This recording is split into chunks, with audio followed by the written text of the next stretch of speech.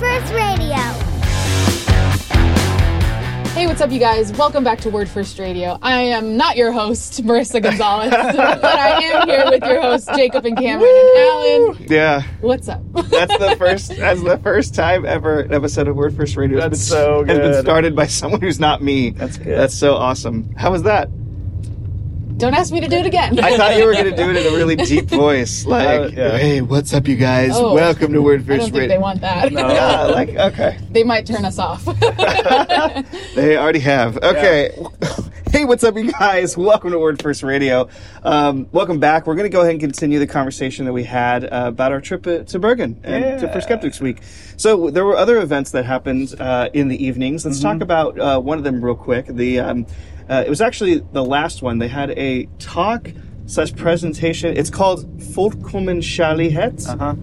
I don't know what that means. It means like perfect love. Yeah. Unconditional. Yeah. There was a lot of different translations. Fullkommen means perfect, but it's like fulfilled, complete, perfect. Mm-hmm. Yeah. Even the Norwegians were also having trouble translating it to English. It was one of the situations where it's like, even the Americans, we all know what it means, but we can't translate it perfectly. We were all in the Lagsusa, and one person explained it, and then everyone went around and tried picking out the perfect word and they find all it. All Norwegians. No, I don't think that's exactly it. Yeah. Sure. But I think we landed on unconditional. Yeah. Unconditional love. Yeah, really cool. And it was all about, God's unconditional love for people. There was a professor from a Norwegian seminary, Bergen seminary, actually. So that one, you could imagine if you heard the beginning of our last episode of talking about dialects, we definitely relied on translation for most of that one. I did, at least. All right. That's Not right. me. I listened with my old 2 ears. And how was it? It was great. Yeah. It was great, and I heard him speak we had Prayer for Oslo a few months ago. We posted maybe one picture about it, but we had Prayer for Oslo, and he gave a talk one of the nights there. Just really excellent. I don't know that I have much more to say about it than very positive. He talked about human desire for love and what does that look like, and and what did the romantics think about it, and it seems to be like our deepest longing. Yeah. And I thought just really, really interesting discussion. Something else that was kind of really interesting about this talk is actually after it, they had some people come up and give their testimonies of how they met Jesus. One of them was actually someone that me and Marissa met over a year ago in Ålesund. Isak. Yeah. That was really cool because I didn't know he would be there, and I was really, really, really happy to see him. And he did a great job. He talked about his testimony, and he was asked some questions in the Q&A about what is the gospel, right? He talks about Christ giving us his righteousness after dying on the cross for us. And Isak, if you're listening to this, because he told me he's like, I read your Facebook all the time. And I was like, that's super humbling. Thank you, man. So if you read my Facebook all the time, you'll know that this is out. And we are talking about you. We're talking about you. So that event was pretty cool. There was another one. This one is actually the event we talked about last episode that I didn't listen to any translation. It was easier for us to kind of understand in Norwegian. Yeah. But this was a discussion between a Christian and a Muslim on the topic of, do we worship the same God? Yeah, that was the stated topic. Right. It definitely did not hang out there for very long, but they had a great conversation, I thought. Yeah. They definitely got that settled really quickly. And that one there will be no media of.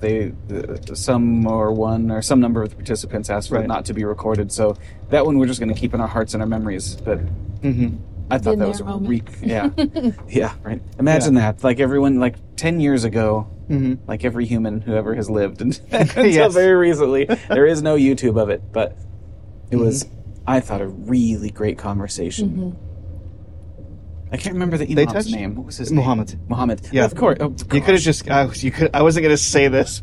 If I had said Muhammad and I was wrong, that would have been terrible. But you could have just guessed. I could have guessed. That's not what I wasn't going to say that, but I did just now. That's such a bad swing and miss, though.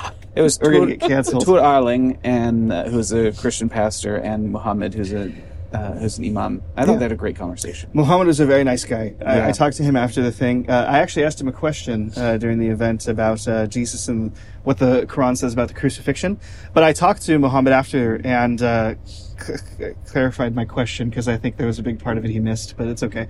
And he willingly immediately gave me his phone number and was like, here's my phone number, text me, let's talk, and if you want to do a debate, we can set it up. And I was just like, oh, that was really, I did not expect that at all. I just expected to have a quick conversation and get out of there. But he wanted to talk more. The right guy. Well, he wanted to know more about the development of the New Testament canon and textual criticism. And I was like, you know what? I've never actually heard about those kinds of things before. And like, no, I study this stuff all the time. This is my thing. And so I'd love to talk to you more about it. And that's why he gave me his number. Nice. But that was really cool. The discussion was really awesome because, I mean, they touched on the difference between Allah's love in the Quran and the Christian God's love. It was nice because it kind of pointed forward to the event that would come that we just talked about. But what was one of the things that they talked about was that a Christian can say that God loves everybody. Yeah. And cares about everybody. But Allah in the Quran, I don't think we can say the same thing about him, is what he asked the Muslim. Yeah. And the Muslim disagreed, but I mean, that doesn't really align up with my previous experience reading the Quran. No, Muhammad, he was, again, I really appreciated the way that he handled the conversation, and the conversation, it was conducted in good faith. Right. The two men definitely challenged one another, and Tu Arling, he did such a great job. He did. Anyways, it was really, really great. It was really positive, but that doesn't mean I agree with Muhammad on nearly everything. And I think he just did a bad job explaining that. I mean, he kind of waved his hands over the multiple clear passage about how God, as conceived by Islam, thinks or feels about, or his posture towards humanity, and especially those who are not Muslim. Exactly. Yeah, I mean, you really only have to read the Quran, for very, very short amount of time to get that impression. I mean, I talked to Tualang after the discussion too, and I asked him about that. I was like, what did you think about that? He was like, well, it definitely didn't match up with what I know about the Quran, having read it. And I said, me either. And so I was wondering, what the deal was with that. And Christians, we have to deal with the same thing, right? So we have passages in the Bible that talk about God's, maybe we don't want to say his emotional state, or something like does God have emotion? But whatever, God's posture towards humanity. And there are times when it says God hates sinners and God hates sin, and we have to deal with it. How do we square those descriptions of God as inspired by the Holy Spirit with our insistence that God is all-loving, and in fact the definition of love? And I think that's a legitimate thing that we have to deal with, and people have to, we have to, as we evangelize, make clear the awfulness of sin and how offensive it is, and how, what a big deal it is, how awful it is, and how God feels about that very strongly, but also God's love. And that's difficult. That's a tall order sometimes, but I think it's definitely doable. Yeah, absolutely. Man, that would be a great topic for a podcast. God's hatred in the Bible, and God's love, and how he deals with things like that. Yeah, let's do that. We'll do that later. We'll put a pin in it. Yeah. We'll talk about it later. But then we'll have... I think that was all of our evening things. That's all. But I noticed this year, and I don't know why exactly. Maybe it's because we live in Norway and I'm in love with it here, or maybe it's because we are a little bit more enculturated than we've ever been, and we speak some language, and so people were more open and friendly with us. We've never experienced unfriendly people, but maybe they're a little bit more warm, or what. But it just seemed like we were received so well, even better this year than in previous years. Just based on the conversations that I had. Alan, how many people did you talk to while you were flipping waffles? So many. I mean, lots. Like I said, we made 450 waffles. Yeah, so at least 450 At least 450 people, and then even some of those people didn't come up. I mean, I didn't talk to every single one of those people, but I would say there was definitely a lot of people. A lot of interest and openness. I mean, that's kind of like what everyone was talking about. I mean, I remember going out in 2019 and people being willing to do the survey, but them mostly being kind of like atheists who were... it felt more closed than it has been. I remember, and I've talked about before, years ago at this point, that the next year, 2020, a lot more open, less atheists, more agnostics, a lot of people signing up for the follow-up course that Laga does most of the time. And this year, kind of the thing that everybody talked about, no matter where they were, whether they were the law faculty, the pedagogisk fakultet, or the philosophy faculty, the feedback from everyone who went out evangelizing, doing stands, was that everybody we talked to was so open. They're so open to the follow-up group. They're so open to coming to the events tonight. They're so open to going through the survey and talking about their worldview and Jesus. I'm sorry, did we explain the survey? No. We have before, but not yet. How about you do that? Okay, well, the survey is essentially a bridge for conversation. Yeah. The kind of topics that we are discussing at the night seminars, they're quite heavy, and what can I say? They're heavy, so they require a bit of preparation. I would say, yeah. And so the survey works as a conversation starter. You know, it's not meant to be all about the process of the survey, but more so about the conversation that the survey will lead to. Yeah. So the survey is just asking questions that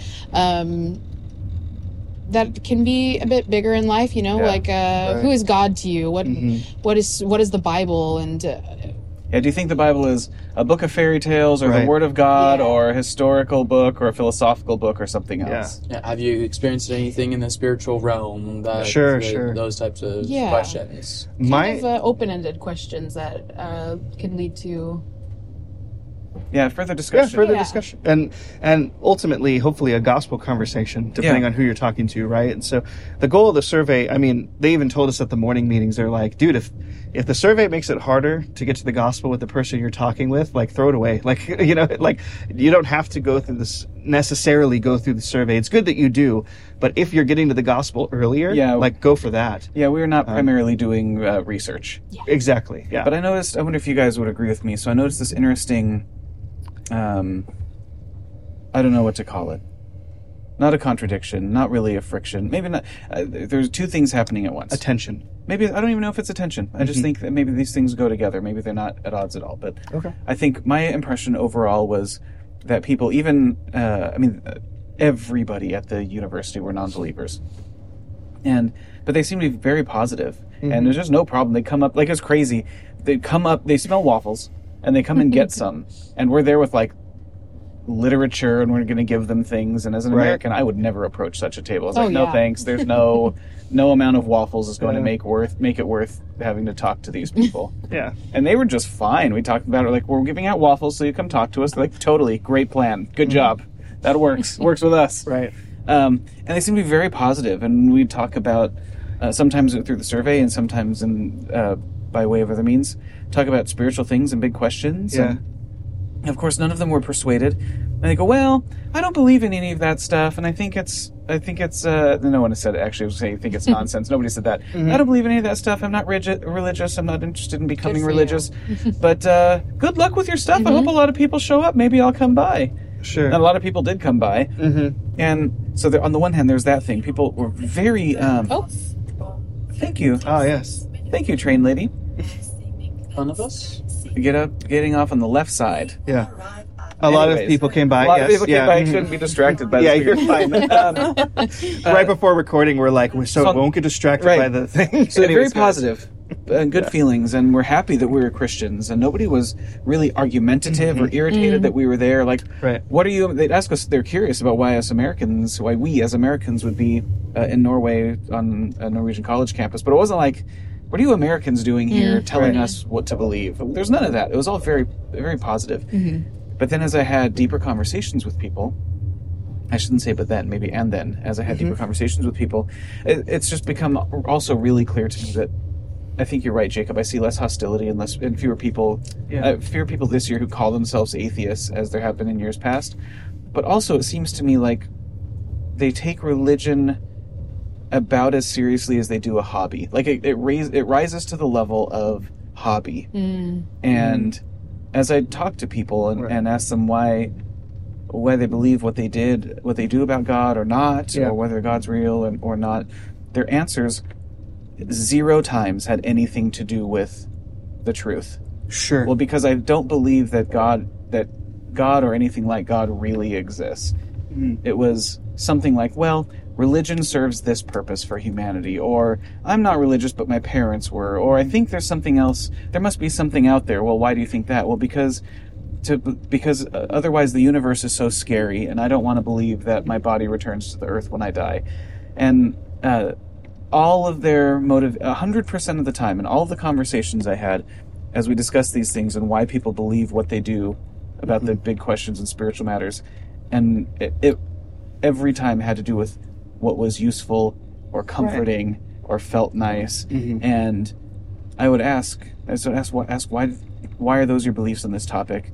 And they would tell me, and I said, does truth ever come into it? Did you ever consider whether you should believe this because it might be true? And they're just kind of like, what? It wasn't just no. It was like, well, what use would that be? That's not what you're doing. You're not even in the realm of true and false. Couldn't fathom it. Yeah. That's really strange to me. It is to me too. I actually met a few people. This is the first time I've ever met any people at Skeptics Week who told me, who adopted the term religious to describe themselves. So I remember one of the first, if not the first, like deep conversation I had is with a Norwegian man named Andreas. It was at the law school. That's where we were most of the week, anyways. Andreas, I'm talking to him, and he told me, he's like, yeah, I'm comfortable saying that I'm religious. I go to church every week. I go there, and I believe that some of the Bible is true. And I mean, if there's a God, he's probably the Christian God, I guess. So I just kind of, after talking about the gospel for a little bit, I was like, but Andreas, the question of all questions is not whether or not this makes you feel good or whether you hope you're on the right team. It's who Jesus is. So I just asked him, because Andreas was like, I think that some of the gospels are reliable, but John is probably not historical. And I mean, I didn't want to get distracted with that conversation. But I asked him, I was like, okay, according to the Gospel of Mark, Andreas, who is Jesus? And he's like, oh, that's the question, isn't it? Yeah. I think Jesus is the Son of God. And someone who, I mean, he didn't tell me he was a Christian, but I mean, that's a pretty great start. So, how about that? How about we jump into some of our stories, maybe some of our highlights from this week. So who are some of the people that we talked to, some of the deep, maybe not deep, but meaningful moments that we had at the stand, Lagshuset, with strangers on the street? I want to go ahead and pass it over to Alan. What's one of your highlights from this week?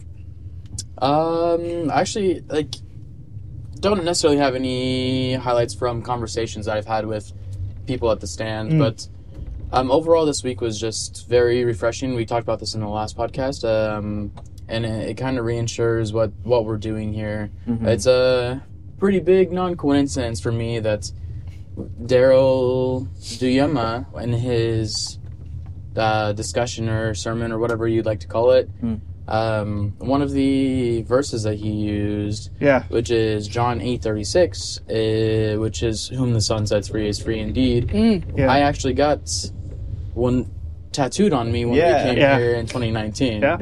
So for me, that's kind of more of a reassurance that what we're here for is what we're supposed to be doing here, and it's actually pretty crazy to me that happened. And then just what Motown was getting at, to where we're not the Americans anymore, that we're here as part of the team, even though we're not Norwegian. We're here doing things, and Laga was I feel like a huge part in that, even though it's not that we needed praise or deserve anything for what we did, but they were just really helpful in the conversations that we had with those people and the relationships we made. I feel like I've known these people for years, even though we spent a week with them. Right. So that was I feel like it's been an amazing week, in my opinion. Yeah. To touch on your sort of full circle moment, that moment for me was showing up on Monday, and they're handing out lanyards that have kind of Skepsisuken badges on them, and they were using Rise lanyards from the orchard. The same ones we brought in 2020, I think. Yeah, we brought them as gifts, a whole pile of them in 2020 as gifts, and they were handing them out. Everyone was wearing them at all of the stands. Yeah. They cool. Still had them, and we're still using them, and that was a pretty great full circle moment. For me, it was just a reminder that the same faithful God that started that group and grew that group is the same faithful God that called us here, got us here, and that we're serving for. So it was a really awesome, touching moment. Yeah, and I think we received just about the best compliment I could imagine for us as a team, and I just can't tell you how proud I am of you guys. Because those were long days, and they were hard days. And again, that's not a complaint. Days that are long and that you use all of your gifts and you come home completely exhausted and have to rely on God to fill you with every good thing to be poured out again the next day. Like, that's life well lived, I think. Yeah. But just to touch on that, each day we were out, we all woke up probably about 6 a.m. every single day, and most of us didn't come back home and get to bed until about 1 a.m. every day. Oh, that was crazy. I'm in bed. Oh my gosh. You guys kept me up so much past my bedtime. That's right. Very long days, but like Cameron said, they're very long days, but we're able to continue to go, and it was not exhausting. No, and satisfying. So my body is tired, and at the end of the day, oh my gosh, did you guys notice how at the end of the day, how no Norwegian you could understand? Yes. Brain fried. And even worse, trying to speak it, I'd just be like, blah, blah, blah. Okay, it's English now. After about 8 or 9 o'clock, I was done. Yeah. So before 12 o'clock and right after 9 o'clock, I think I was about done. Yeah. Empty for Norwegian. And on our last night, we had a bit of a party and just kind of a celebration over the week. And Reidar, the young man who was the leader of the board for Skepsisuken, or Skepsisuken. Yeah, depending on who you ask. Or Skeptics Week. Or Skeptics Week. Yeah. Was just offering heartfelt thanks to the various people and groups that have participated. And for our group, for you guys, he said, if you guys, maybe we should be quiet. Oh no, we're in Hønefoss. But I'm just going to kind of stall while he's talking. But the feedback that he had for you guys that makes me very, very proud was that he was so thankful for us because we showed up with a willing attitude, and he said, you guys just showed up and you said, anything that you guys need, yes, we'll do that. And I'm so satisfied and so proud that that's the impression. That was an absolutely rightful impression that you guys left with them. But love that we're trusted. And they told us again that Einar said to me, you must come back next year. Yeah. He said the same thing to us. And previous, I think he's told all of us that. In previous years, we haven't been able to come the last couple of years, which feels stupid. Like it's like we made it 99 1/100ths of the way here from California and can't make the train ride happen. But it just hasn't worked out. And they're like, you have to make sure that it works out next year. And in previous years, they've reached out, and I've always wanted to. I don't want to invite ourselves. Sure. And it felt always a little standoffish. I don't want to be the Americans who show up to save the day or whatever. So I want to be careful not to assert or insert ourselves. And so it was really just touching this, that everybody's like, you have to come back next year. And I said, and maybe we'll see you next year if there's room for us. Like, what do you mean if there's room for you? See you next year. Yeah, that was super cool. And so that's kind of why this, one of the reasons why this trip was so special. I mean, because we came in 2019 by having a campaign at our church and flying, 12 hours from LAX to Oslo. Came in 2020 under the same circumstances. Moved here in 2021 and couldn't go because of COVID. 2022, the first year that we're here for Skeptics Week in Bergen, we ended up not being able to go because of finances, and they invited us. And so from 2021... 2 and 3, we couldn't do Skeptics Week in Bergen, and now finally, endly, in 2024, we finally made it there. Cam, help us out a little bit. To close the episode. Let's talk about a few highlights from our conversations out in the stands. Who's someone you talked to that was a good conversation? I had a couple that stand out. One was a couple of young ladies who were studying social work. It was great. So talking with the law students was, on the one hand, great because the law conceptually rests on the idea of human dignity. And you have to get that from somewhere. Because we don't have an idea of, like, worm dignity. I guess some people do. But if you have an idea of, like, worm dignity, then you get an idea of human dignity, too. If worms have dignity, then so do humans. And you still have to get it from somewhere. Depending on who you ask. So that's a really interesting question to have. And then...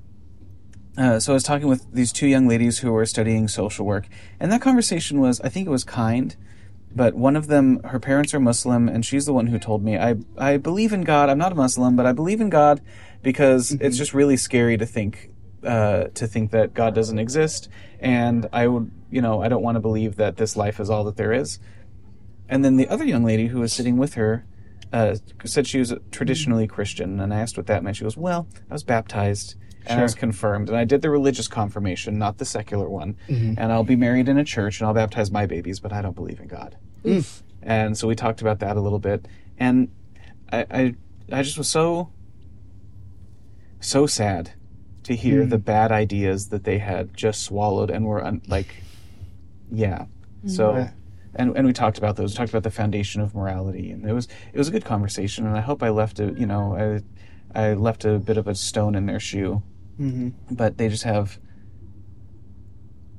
clearly false ideas about the world and our moral. Like, they're studying social work; they want to help people, but then had no way of justifying why people are worthy of help instead of harm. Like, if I could harm you and that helps me, why shouldn't I do that?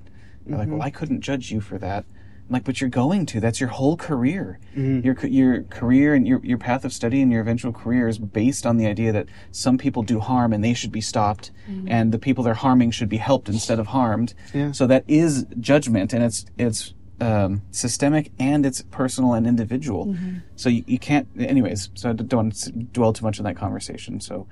But it was really nice. It was really lovely, and I got to share with them the whole Christian worldview, the whole picture, and that the problem with the world is sin. Not that there are good people and bad people. It's that we all are. This is something growing more and more clear to me, and we've talked about it a lot among us. But it's like the problem with the world is not that there are evil people. That's a problem. That's not the problem. The problem with the world is we're, whatever it is now, 7 billion people. And everyone's kind of trying to do their best. And in a world of 7 billion people kind of trying to do their best, it's not good enough. We fail to produce the world that all of us agree. Whatever your religious tradition is, like there's a thick thread, there's a rope, there's a manifold thread of agreement about what a good world looks like. And we all know that humanity has failed to do that. And instead we've produced lots of suffering and awfulness. And I think that point really resonates with people. We talk to them, and then I can see how I have contributed to that, in my own way. And so I had a similar conversation with another young man called Ula, and that was a really nice conversation too. And he talked about that. He admitted that, and I asked him if he's ever fallen short and failed his own moral standards. He said, "Yeah." I said, "Well, like what?" He goes, "Well, like, I don't know, maybe I tell a little lie at someone else's expense for some immediate benefit." I was like, that's just the best example ever. That's perfect. And so we talked about that, and we talked about the Christian picture, and he had wondered about it, and but I wonder about these things in science, and we talked about those, and it was really good. It was a really nice, I think good conversation. I didn't see anybody as open as some of the other people, and I don't think any of those people are coming to Alpha Course or whatever, but I hope that people were presented with, I know they got a true version of the gospel. Right. And I hope that it was challenging. Yeah, really good. We'll talk more about the people failing their own moral principles in a second. I have a story I want to share about that, but Motown, how about you talk about one of your highlights for this week? Well, there's one conversation that really stuck with me. On our very last day of evangelism, we were at a different faculty than we were at all week. And I reached out to someone and started talking to her, and she had already taken the survey at the beginning of the week, and she was explaining to me that when she was taking the survey, she was accompanied by her best friend. And during the survey, it came out that I guess it didn't come out, but her best friend didn't know about her that she was a Christian, which to me is quite shocking because that's my whole life. Sure. So if you know me, you know that I'm a Christian. And with her, her best friend, that's one of the closest people to you, and she didn't know that about her. Really? And so that really shocked me. And it's just telling, I guess, for society here. Yeah. But the survey opened up the door to a conversation between them, and oh yeah, absolutely. That really, I guess, needed to be said, and it opened up, it planted, seeds in her friend's mind about this bigger picture stuff, and I encouraged her to be the light, and especially her best friend's life, and it was just eye-opening for me to have that experience and firsthand see that, that maybe, I don't know. It's definitely relevant to some of the stuff we've dealt with out here. I mean, when I talk to Christians a lot about here, especially people our age, in their 20s. I talk to them. It's been something. If you've known me for the last year or so, I've been using this phrase that I've kind of just come up with called the explicit Christian life. And so she's like, because he talks about it all the time, and I do. And when I talk to Christians and have those mutual discipleship moments with them, I encourage Norwegian Christians to live an explicit Christian life. Yeah. Because we've had Espen, the pastor of our church, on talking about how hard that is for Norwegian Christians, young Norwegian Christians in this society, in this culture, to live something like that. Yeah. And I know it's hard. And it's hard in America a little bit, too. It might be easier in America, but it can be challenging. But that's good because it's the right thing to do. We should be explicitly Christians, and so I had always heard that it was harder for the Norwegian Christians to spread their faith in that way or talk about their faith in that way. Right. But I hadn't experienced it because I've been around all the warmest Christians of the country, and they live explicitly. So to have that conversation with her, and it reminded me that we need each other. Oh yeah, we need in each fellowship other. To remind each other that we need to be the light. And I think sometimes when we're scared isn't the word, intimidated by the world, it's easy for us to want to to gather up inside of our sanctuaries, and it's important. We need an opportunity together to recharge and study the scriptures and encourage each other, like you were just saying. That's all, of course, but that's not our main use to the world. It's not optional, it's essential to the Christian life, but we ought to engage the world.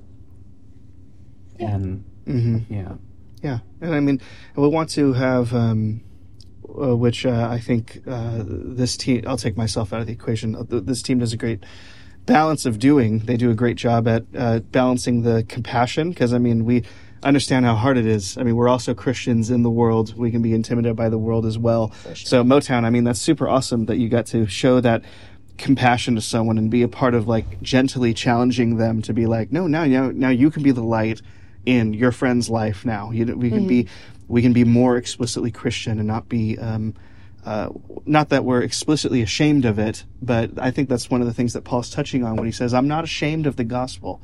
Let's be explicit about it. Let's not be ashamed about it. And even if we aren't ashamed about it, let's not even act in a way that could be mistaken with being ashamed about it. And so let's live explicitly. Amen. That's amen. But we're not ending there. So I have a story. Thank you so much for that, Motown. I've got a story that was really awesome because it kind of spoke to why we're here, why we come to a place like Norway to do something like evangelism. I was going around doing a survey with a Norwegian gentleman named Kristoffer. We were talking to 3 Norwegian men at the law faculty and talking about going through the survey. And one of the survey's questions is, if you had to ask God any question, what would it be? And I love that question because everybody just says the problem of evil. For the vast most part, everybody I talked to said the problem of evil. But then I added a question that wasn't on the survey And I found that this was a really good conversational starter with people. So every time they would tell me their question, I would ask them this question back. I would say, what do you think his answer would be? So you have this question. With these three gentlemen, it was evil. Like, hey, why do people suffer in the way that they do in terrible ways? Okay, that's a great question because people have been asking it forever. What do you think he would say? And people, they sit back and they have to think about it because they're like, man, what would the answer to that be? What would God's answer to that be? And they think, this gentleman told me, like, well, I think that it would be because it's some kind of test or some kind of way that we can grow here, like soul making and things like that. Those are the... So you can think of a reason. Exactly, yeah. So you can. But it wasn't a gotcha. I wasn't trying to do a gotcha. But he then asked me, he was like, so what's the deal with all like the punishments for sin, like in the Old Testament? Like, what do you deal with that evil in the Bible? And I kind of took that question as like, oh, cool. So like, just what's the gospel? Yeah. Sweet. And I explained the whole gospel to them from start to finish. And I showed him that a lot of the principles in the Old Testament, what they're teaching us is seriousness of sin, and that because you have broken God's law with your sin, we all deserve to die. We're all under the curse of the law, which is that because we've broken it, we deserve to die. And that's when they started to not really understand the concept of sin. Yeah. So I asked them a question that you actually kind of came up with. But that you and I have both been implementing in our evangelism with people, and it really seems to communicate the problem of sin to people. So it's two questions. Cam, how about you share with us just what those are real quick, and then I'll tell you how the rest of our conversation who is your daddy, and what does he do? And that really communicates the concept of sin to people. No, Cam, we're talking about two questions you ask people. What are they? Yeah, so they're related to each other. And in Norway especially, it's difficult to... Come on, don't they know we're filming a podcast? I know. Yeah. Or just... Do you mind?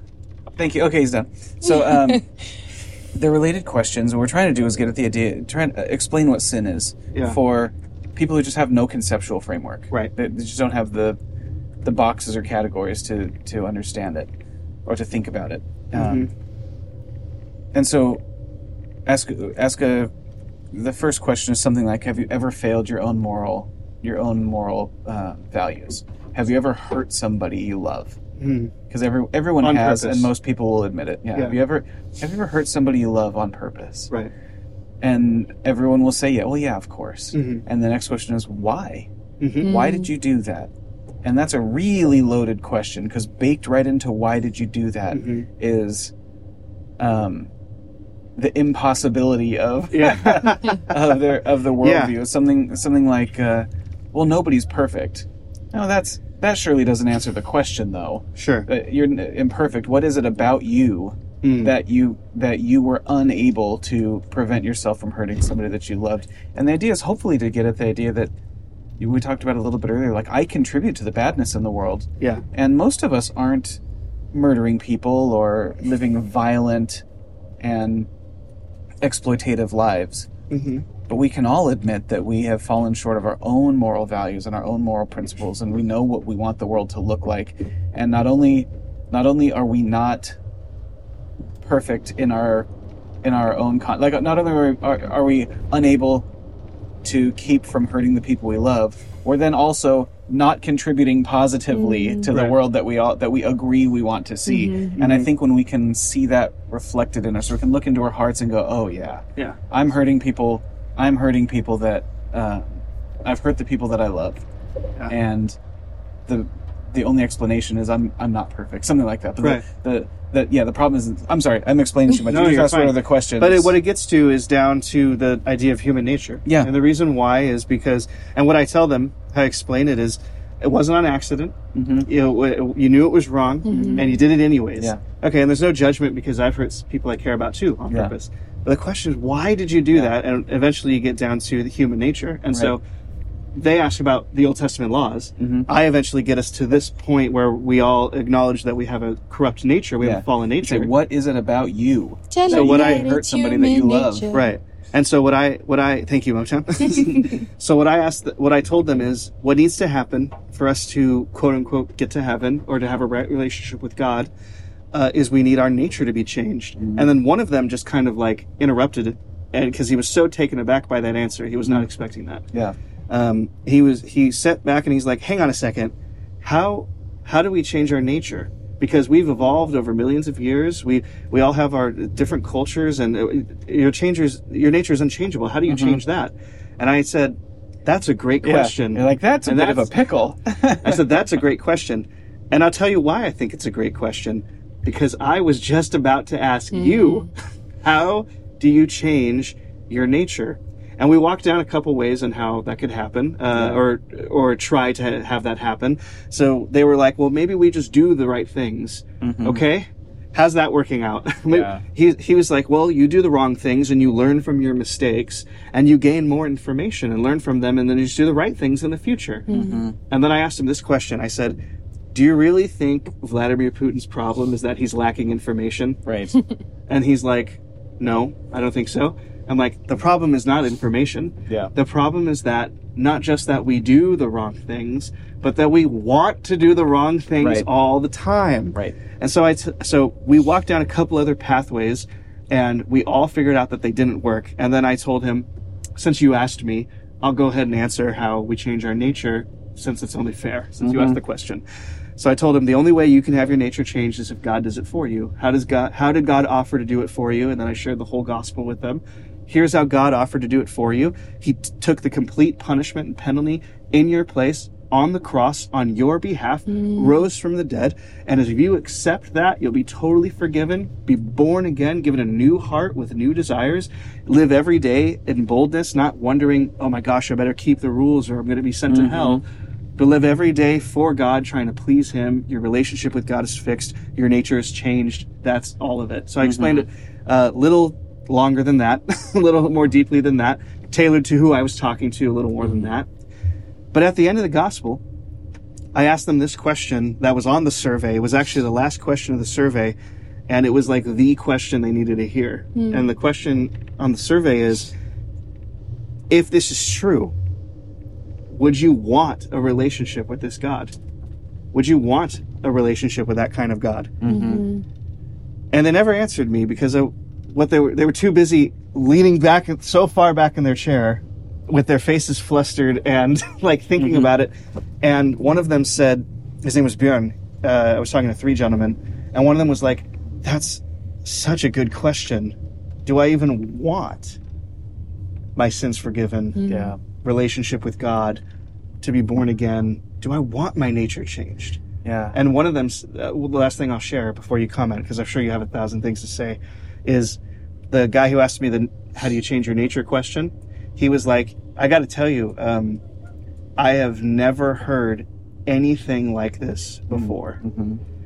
And that's important, because when we as Americans think of unreached people groups, we think of people in, third world countries, people in Asia, people in Africa. That's what we think about, South America. But unreached people groups are where people have never, ever heard the gospel before. And I've met people on more than one occasion in Norway, more than one occasion this week, who I've shared the gospel with, who have never heard it before. And they were confronted with it for the first time, and it blew them away. So what I did is I invited them to the courses. I offered them like, hey, you should believe in Jesus today. But I left them in the care of the Christians who were there in Bergen. And that's how I ended the conversation. But that was a huge highlight for me. Really important.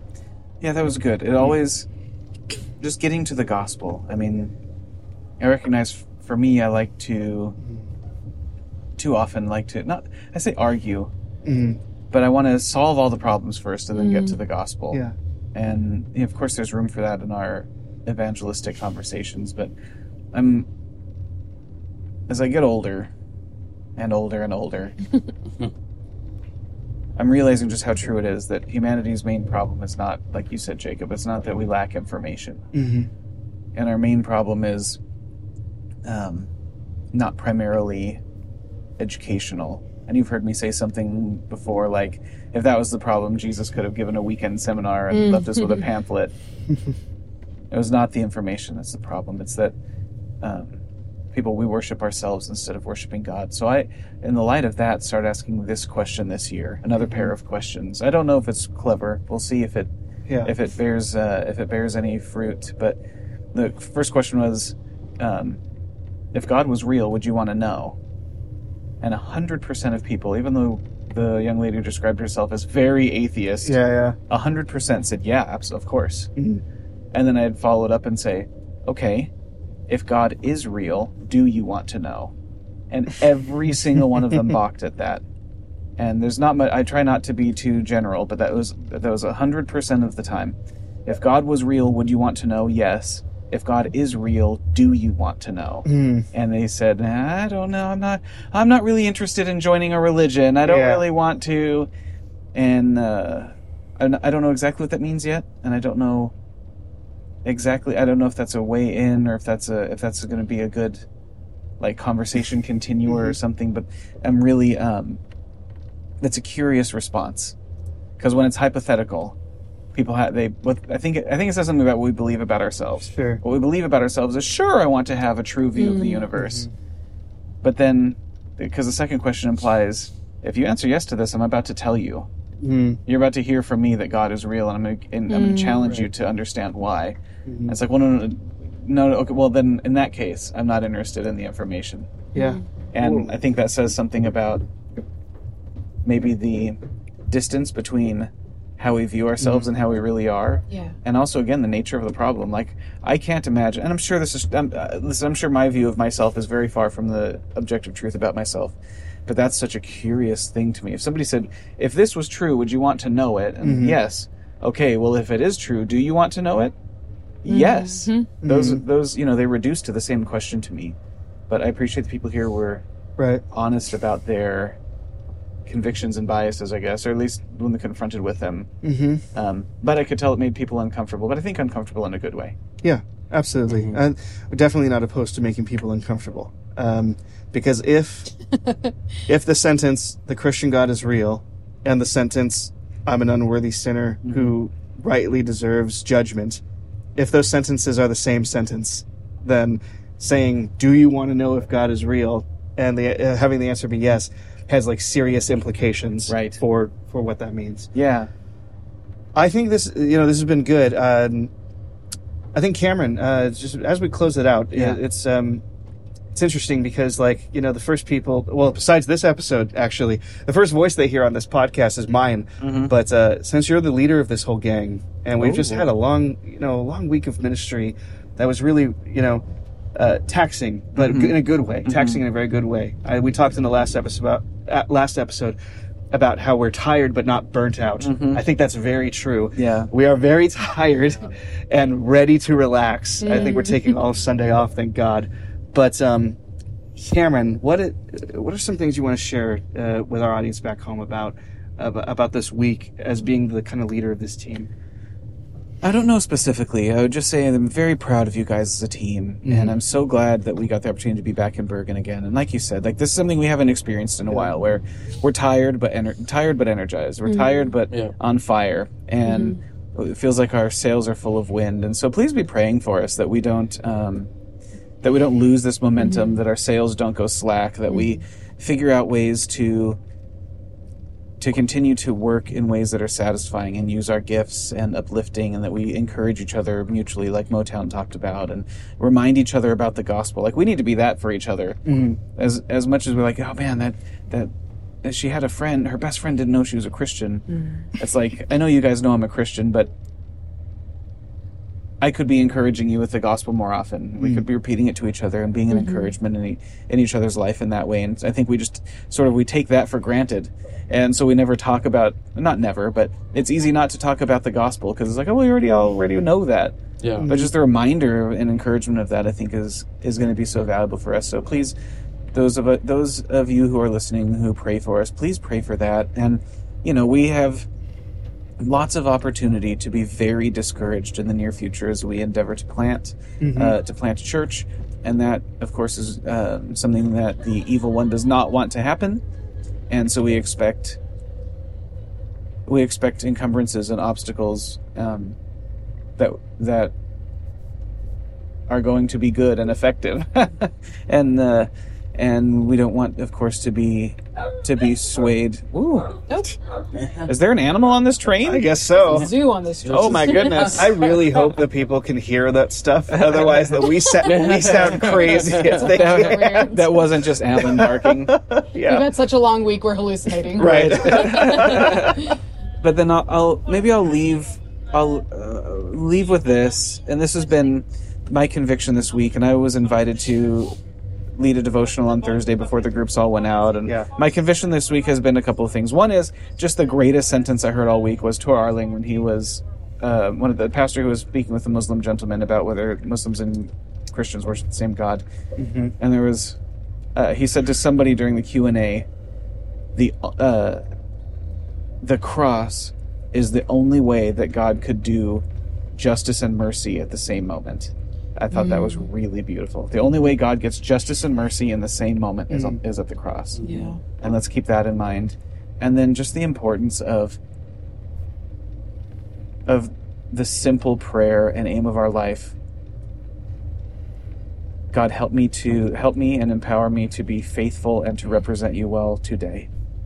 And that's something I struggle with. I think kind of long range. I think of 1,000 areas where I'm deficient and want to plan about how I'm going to perfect myself in my own strength and righteousness. But just the simple daily, hourly reminder and asking the Spirit for his empowerment that I and Jacob and Motown and Alan and Whitney and my girls and all of us who are disciples of Christ, just the importance of being faithful and representing our Lord well today. Yeah. Amen. Couldn't have said it better myself. So that's why I didn't. But thanks for that, Cam. Yeah. And thank you guys for being on the show. Yeah. Motown and Alan. We got to do this more often. Awesome. I don't even want to add any more to that. That's perfect. You guys tuning in, thank you so much for listening to this episode of Word First Radio. I hope you enjoyed our stories. We had to make you wait a week for it, but it was well worth it. We'll declare that. And we'll see you again next week. God bless. Thank you for listening to Word First Radio. Be sure to like, subscribe, and check us out online at wordfirst.us.